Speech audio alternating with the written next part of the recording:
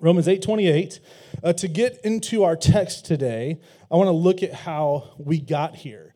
Today's text continues as Paul's work to continue just to drive into our heads and into our hearts that we can have assurance in our salvation. And man, it's just been such a kindness, so generous of God to give us this over and over again of why we can have assurance, why we can have peace, why our hope can be ironclad. And so he's working just to drive it into our heads and our hearts, how we can have assurance in our salvation.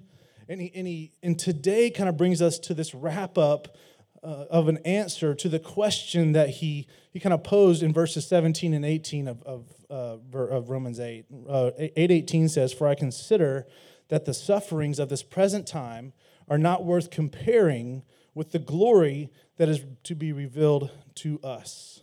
So it's the idea of how do we endure in the midst of suffering? How do we have assurance when we know that there is trial and hardship and suffering in this world? And so Paul's been working to bring us to that hope, to that courage, to that strength, and that assurance. So there's been great words of comfort up to this point as Paul's been kind of bringing us to this. A few weeks ago, we talked about how we are permanently adopted as sons and daughters through Jesus. So again, that we are made part of a family, made people of hope, made co-heirs of Christ. Again, and it's all because of what Jesus did, not what we did. We have the Holy Spirit. He gave us the Holy Spirit. And because we have the Holy Spirit, that is our seal and our guarantee that we are His. The Holy Spirit also empowers us. It says the same power that raised Jesus from the grave is in you. That's the Holy Spirit. So again, great encouragement to fortify your insurance. So we've been given the Holy Spirit, and the Holy Spirit inclines our wills, shapes our desires more and more over time. It's the becoming like Jesus. So again, what a gift. And now we come to one of the most familiar verses in Scripture, if you're familiar with Scripture.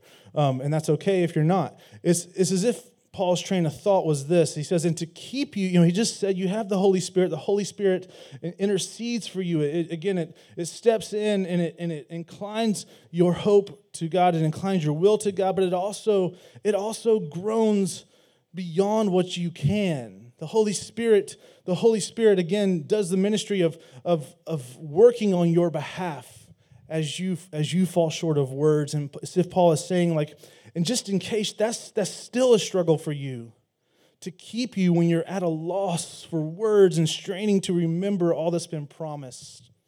He says, maybe you can't feel it, you can't see it, but here you are. He's come to that point. That's what brings us to verse 28. Romans 8:28 says, and we know that for those who love God, all things work together for good, for those who are called according to His purpose. Let's read it again. And we know that for those who love God, all things work together for good, for those who are called according to His purpose. How many of you have ever heard that verse before? And if you haven't, again, it's okay.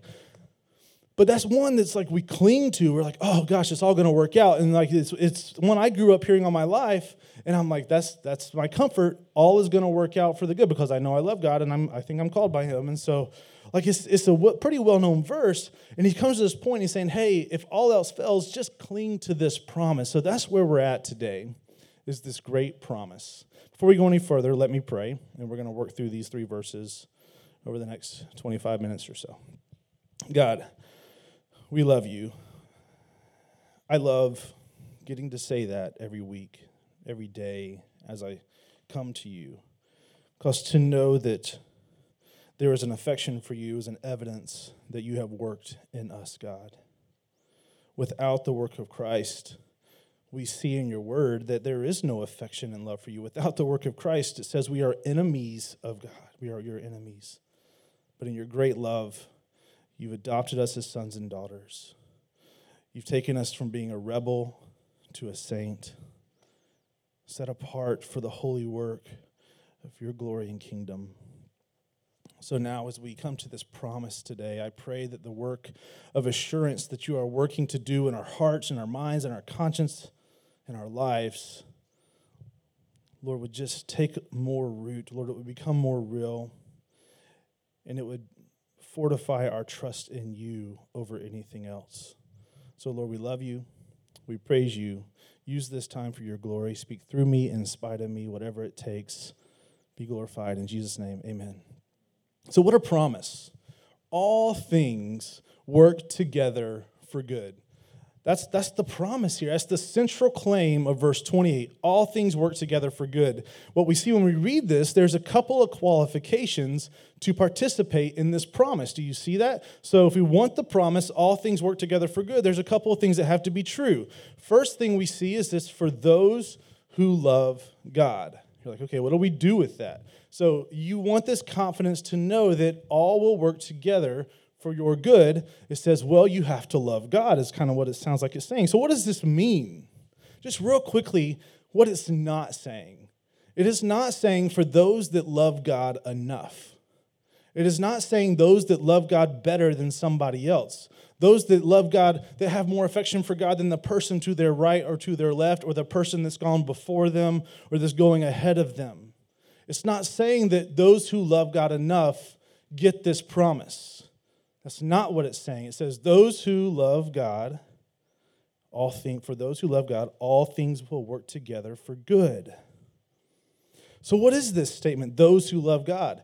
It's an identity statement. It's a statement of being. It's a matter of fact. And so those who love God, it is something that is given to you once again in Christ.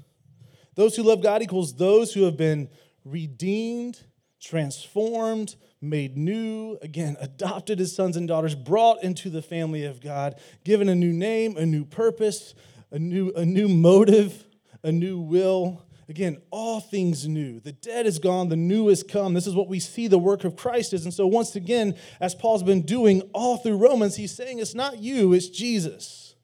It's not you that brings your hope. It's not you that attains your salvation. It's not you that makes things go well. It is the work of Christ in your life. So once again, even our love for God is a result of the work of Christ in our lives. Again, like I said earlier, Ephesians 2, 1-3 talks about us being dead in our sin. That means that we are unable to muster up any motivation to give affection, to give worship to God, to give love to God. Again, so as we are renewed and changed, that love for God is actually a work of Jesus in our lives. So for those who love God, is an identity statement. It means that this overall characteristic of your life is that the overall direction and motivation of your life is toward God, toward the things of God. It means that there's a battle against sin. Yes, we sin. Yes, we struggle, but we battle. Go back to what we saw in Romans 7, this whole kind of tornness that we talk about that leads to Paul then saying, hey, I know that you at times don't do the things you want to do as someone who has a new motive, who has a new will. You still struggle with the flesh and sin. And then there's times that you do the things you don't want to do. And then he goes on and he's like breaking it all down. He's like, it's so desperate. Let me just remind you, there's no condemnation for those who are in Christ Jesus. Once again, that brings us to Romans 8:1. And so we see that we battle against sin. Because our hearts and our will are inclined to God, because he has transformed us. And as we've said a few times throughout studying Romans, we come to this place as we revel in the completed work of Christ and we rest in it, we see that we're also called to work in the midst of it being completed. We're called to pursue a life unto him. And so that's where we see, God is not against effort, he's just against our earning. And so once again, as we understand those who love God, it is a statement of being. It's a statement of your identity. It is a work of Christ in your life. It's an evidence. So it's a descriptor. It's a descriptor, not just a behavioral prerequisite. So when we come to think about those who love God,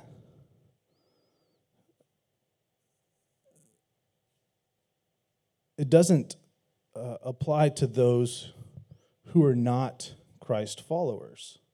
Those who love God only is referring to those who have acknowledged Christ as Savior and have experienced his renewing work. Again, it's not just someone that has appreciation for, but it's someone who has supernaturally trusted, surrendered, and given over. How can we say that? We can know this because of the other qualification. The second qualification, it says, for those who are called. We see that? To be called is not just to hear the general call. I think about a buddy of mine, my dad used to live in these apartments, and we would be playing out in the apartments, and we could be on the other side of the complex, and we would be playing our hearts out in full speed, and he would just, I'm not going to do it, but he would hear his dad. His dad had this loud, piercing whistle, and he would just whistle, and immediately, whatever we were doing, my friend would stop and just take off running home. He would just go, and I'd be like, where did Jason go? He's gone. His dad whistled. Oh, okay. But the thing about calling, it's not just those who hear the whistle, the call, because, again, there are many that have heard the message of the gospel. There are many that have heard the invitation into new life and restoration and freedom and salvation. But this sense of calling is the effectual call, the call that has resulted in the life given to God in Christ, the life surrendered, the life renewed and redeemed. It's not just the hearing. It is the hearing, believing, confessing, and finding new life resulting in this new purpose. We see this sense of call all throughout the New Testament, and it's always speaking of those who have experienced the restoring work of Jesus. It makes them partakers of the promise, members of the family, and carriers of the mission of Jesus. We see an example of that in 1 Corinthians 1:2. It says, to the church of God, that's those who have been made the church by Jesus, that is in Corinth, to those sanctified in Christ Jesus, called to be saints together with all those who in every place call upon the name of our Lord Jesus Christ, both their Lord and ours, called to be saints together. But you see that those called to be saints together are the ones who are sanctified in Jesus, who have been made the church. So again, we see it's the effectual call. It's the one who has resulted in a life, again, given to God. So being called communicates a claim on your life. And it's just as much an identity statement as loving God is. But before we can get to the promise of all things working together for good, there's one more piece, and I think it's the most important piece. It says it is, and it's this, that this work is according to God's purpose. Do you see that? It says, who are called according to his purpose. That's where I got that from. I'm not making it up. So again, that's the most important piece, that is the work is according to God's purpose. And this is our assurance that all will work for good. It's not, like, again, broken record all throughout Romans, and I'm grateful for it because we are forgetful. It is not by our merit or by our will, but by the will of God and the work he accomplished in Christ. He loved us first. He called us out. And so it's by his work, by his merit, and that's the entire drive of this final statement of how you can have assurance, how you can persevere in suffering. And it's because, once again, God did it, God does it, and God is doing it. Do you want that in your hands? Are they strong enough? Anybody ever seen The Never-Ending Story? Yeah, it's good. And if you haven't, you should. And there's this thing, he's the rock eater, and he's this huge beast. And they're battling this thing called the Great Nothing, and it comes through and just eradicates everything. And so the rock beast has these friends, and the Nothing comes in, and he gathers up his friends. But the Nothing comes through and just wipes everything out, and then the kind of the void that's left, the rock eater, he remains. Plot hole, I don't know how. But he says this line, he's looking at his empty hands, and he says, these hands, these strong hands. That's all he says. And he's recognizing that as strong as they were, he couldn't do what it took to protect his friends. And we often believe that lie, that we find more comfort in the strength of our hands. We want the merit of our hands, but do you really want that? How many times have your hands failed you? We were created by God in love for his holy purpose, and we were created in his image. We were created good, and all of that still remains even as we are fallen. But yet we are not eternal. We are not all powerful. We're not all knowing. We're not holy. Do you want that in your hands? That's why this is assuring, because he's saying, hey, not by your hands, but by God's. That's why this is assuring. We get sucked in. I mean, I cannot tell you how often I get there and how many conversations I have where this struggle of belief is this idea that somehow I know better. Again, we said it last week and the week before and probably the week before that, but like this goes all the way back to the original sin in the garden. Like they thought they knew better. They're like, well, yeah, I get it. He said that, but I got a little bit better view here. And so this is why this is assuring. It's not by our hands, but by God's. It is the promise and work of our sovereign God that in his character being good and holy and just and loving and merciful, that brings the confidence to this promise. It's not just something to put on your mirror. It's not just something to quote in a time of need. This is the entire thing. So the promise, all things work together for good. All things. Does that mean that all things are good and ordained by God? I have basically two sources of maybe three sources of illustrations: movies, my marriage, and parenthood. This is no different. I've already hit movies, so now it's time for parenthood. I had 3 marriage ones last week, but in my kids, they are amazing. I love them. Not everything they do is good. Believe it or not, if you know them. Not everything they do is good. Not everything they do is not. It's not just like ignorantly bad. Like they do some bad things on purpose. They deceive. They manipulate. They lie. They disobey. They rebel. They destroy. They do all those things. Not everything my kids do is good. But as a parent, as their parents, Amber and I, we work to make everything they do be for their good.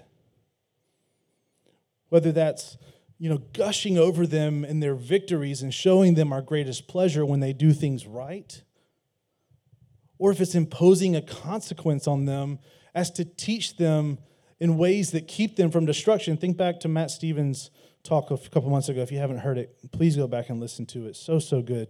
But as we step in and impose consequences, impose boundaries, we're doing it to first keep them from destruction, but also to teach them, to shape them, to develop character and all this. One of my favorite things to do after getting on to my kids and after seeing that they've understood is to just tell them, hey, and I want you to know, like, I love you more than ever. I love you. Do you know why I do this? Because I want good for you, and I know that some of this goes over their head. They're 7 and 6, but I want it to always be in their memory. Do you know why I do this? Because I love you, because I want the best for you, because I've seen a little bit more life, because I have a little bit more understanding, and I want you to know this. And so I'm going to do whatever it takes to help you know this, because in the long run, even though it's uncomfortable now, it's going to be for your good. So it's my pleasure. So when I think about that, I mean, that's the posture of our God, how we can say all things work for good. This brings us to this life of Joseph in Genesis, and he goes through all, he's sold and he's thrown into a well to die, but then one of his brothers is like, well, hey, let's sell him. They sell him into slavery. He gets in, and he ends up going through all sorts of stuff. Again, he ends up in jail. He gets accused of adultery. He goes through all this stuff, but then he ends up being in a position to redeem his family later through a bunch of circumstances. Go read it. We can talk about it later. But Genesis 50:20 says this: as for you, this is Joseph talking, you meant evil against me, but God meant it for good, to bring it about that many people should be kept alive as they are today. So when we understand, not only is God holy and sovereign, but he's also our heavenly Father working to take all things and use them for good. You see, it's not just our good, but it is. It's not just our good. But before we get to there, I want to go a little farther with this idea of what's good for us. We're gonna skip ahead a second, just in part, and we'll get to verses 29 and 30 in full in a second, quickly, believe it or not, with what's in those verses. But verse 29, as we look at that, let me just read it real quick so we know what we're talking about. He says, for those whom he foreknew, he also predestined to be conformed to the image of his Son, in order that he might be the firstborn among many brothers.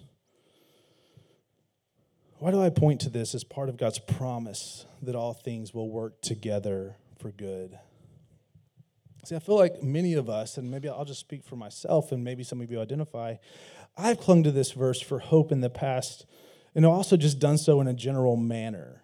I got my first car when I was 18, and I had an interesting way of taking care of it.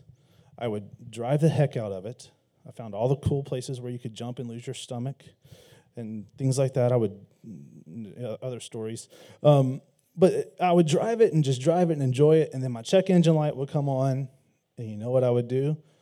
I would keep driving it. And as long as there were no other indicators that something was wrong, like a clanking or a not working, I would just keep driving it. And then I would say, you know what? I kind of had this mentality, it's all going to work out, it's just going to fix itself. And weirdly enough, often that light just went off. And I don't know what happened, but it kind of perpetuated a bad habit for a while until eventually I paid the price. But that was kind of like my mentality was it'll just work out. And that's kind of how we engage this promise. It'll just work out in the general sense. It's just going to pan out. We too often apply it that way. God is saying something much more specific. He's saying that the good he is promising to bring about in us is character change. It's not just becoming a better person, it's becoming more like Jesus. See, our salvation is not just, again, some far-off thing that we get the benefit of later. It's present, and part of that is this present work of making us more like Christ. That's where our hope is. It's where our satisfaction is. So we're driving here at the very core of our faith. We're driving here to the very core of our purpose. What Paul is saying here is that every trial, every hardship, everything being thrown at you, every bit of it is being used to grow us, to shape us, to develop us, to make us as loving, as noble, as true, as wise, as strong, as good, as joyful, as kind as Jesus is. That's the work that's happening. That's how we can say it's all for good, because it's doing the work of healing us, of making us whole, of making us more like Christ. It's not just that we're just becoming more like Jesus. We are becoming what he is. We will not be divinity. I'm not saying that. We won't be divine, but yet every bit of promise and every bit of position that has been given to him by the Father as the Son, we are being brought into that and being made more into that. So it's not just that we're just taking on attributes. We are actually becoming what Jesus is. Remember earlier in Romans, we were told that we'll be about what the Holy Spirit is about.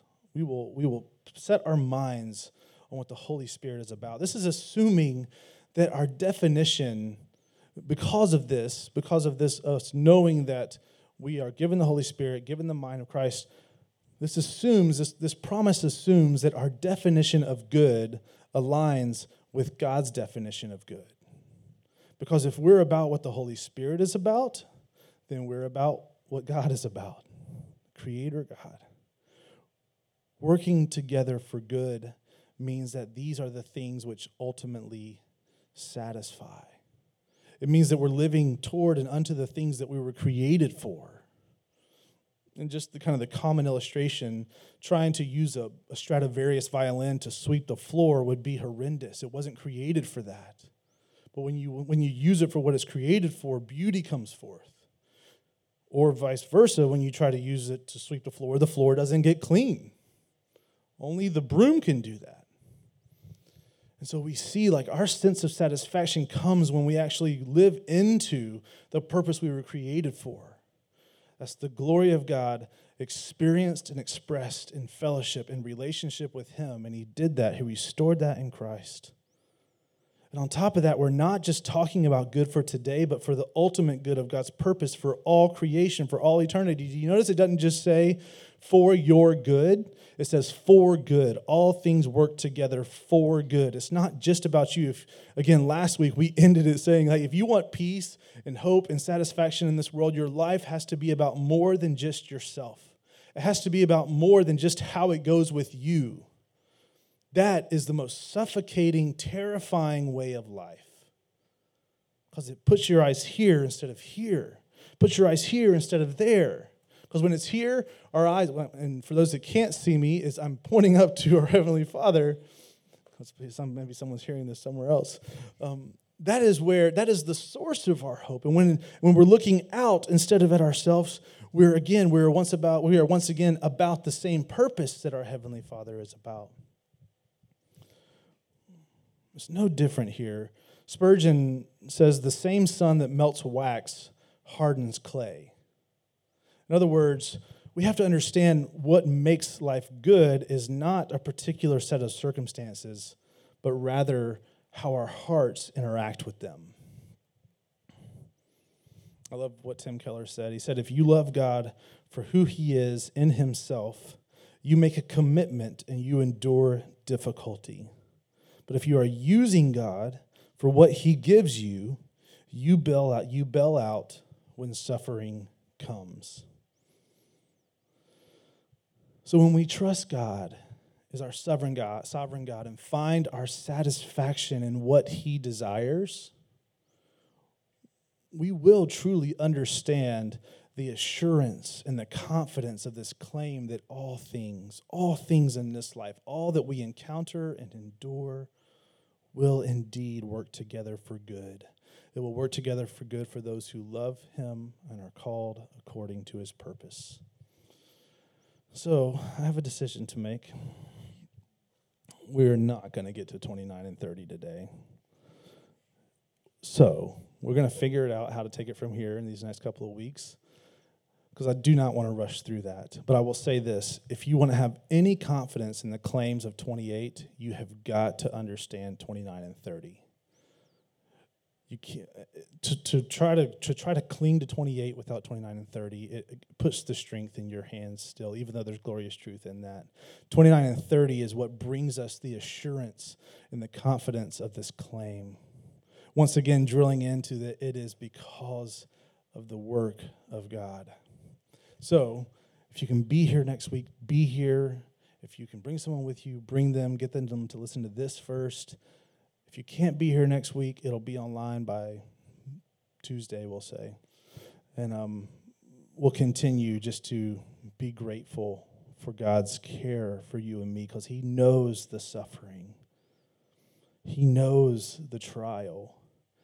Coming back, because we've got a couple minutes to close, coming back to this idea that, because I think this is probably one of the key things we have to drill into, and we're going to wrap it up more if we were going through the rest of the text, was this idea that it's if I love God enough, it will go well with me. Understanding this rightly keeps us from falling into some false, empty, hollow truth.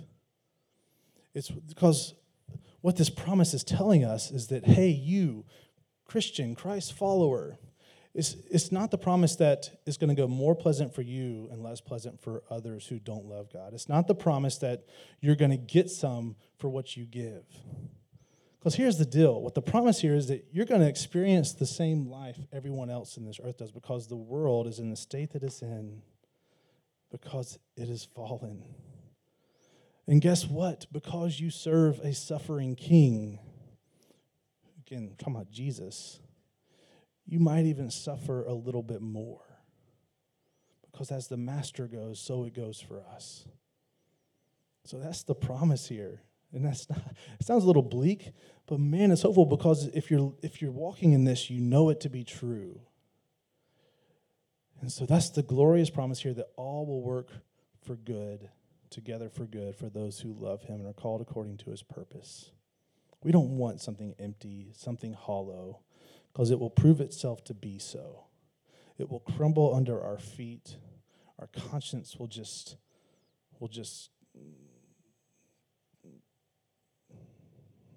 be overly burdened. So, it's a beautiful truth. There is hope. This is your confidence. This is what Paul is calling us to, what the heart of God is inviting us into, and it's all because of Jesus.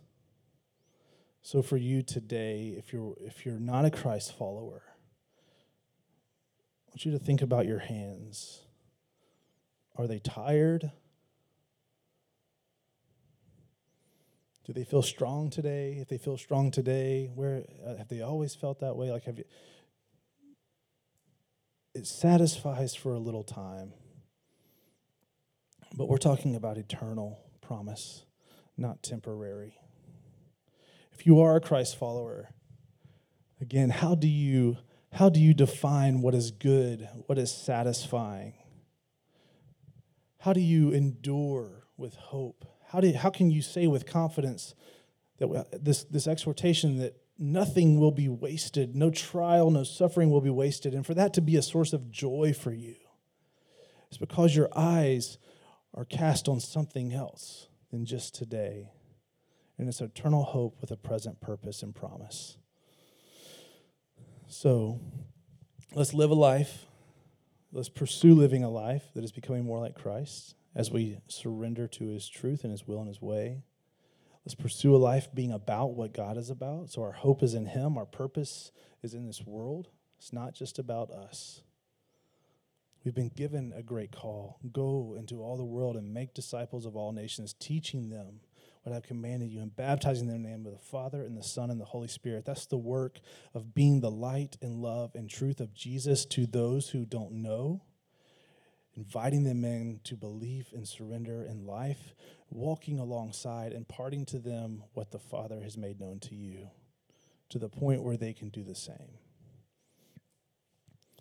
So I'm going to pray. We're going to continue in a time of communion, and I'm thankful for this time and look forward to what's to come as we continue in 29 and 30. God, you are good. I thank you for this promise. Lord, that in us being new, redeemed, restored, you have stirred up for us an affection and a love for you that is an evidence of your work in our life. Lord, I thank you for the call in our lives, Lord, that you called us out from the pit, from the miry clay, into life and freedom and salvation. I pray that our hope would be solely in you and that our purpose in this life would be what you say it is, and that's to live for your glory, to exalt the name of Jesus, and to call the world into salvation. Lord, that's why we exist. So give us great unity as your church. Give us a joy and obedience and selflessness, and let our lives ring out, Lord, your glory and the truth of Jesus, and let our mouths proclaim as you lead. Give us boldness. Give us humility. Give us courage. As we continue to worship through communion, continue just to shape our hearts and teach us. In Jesus' name.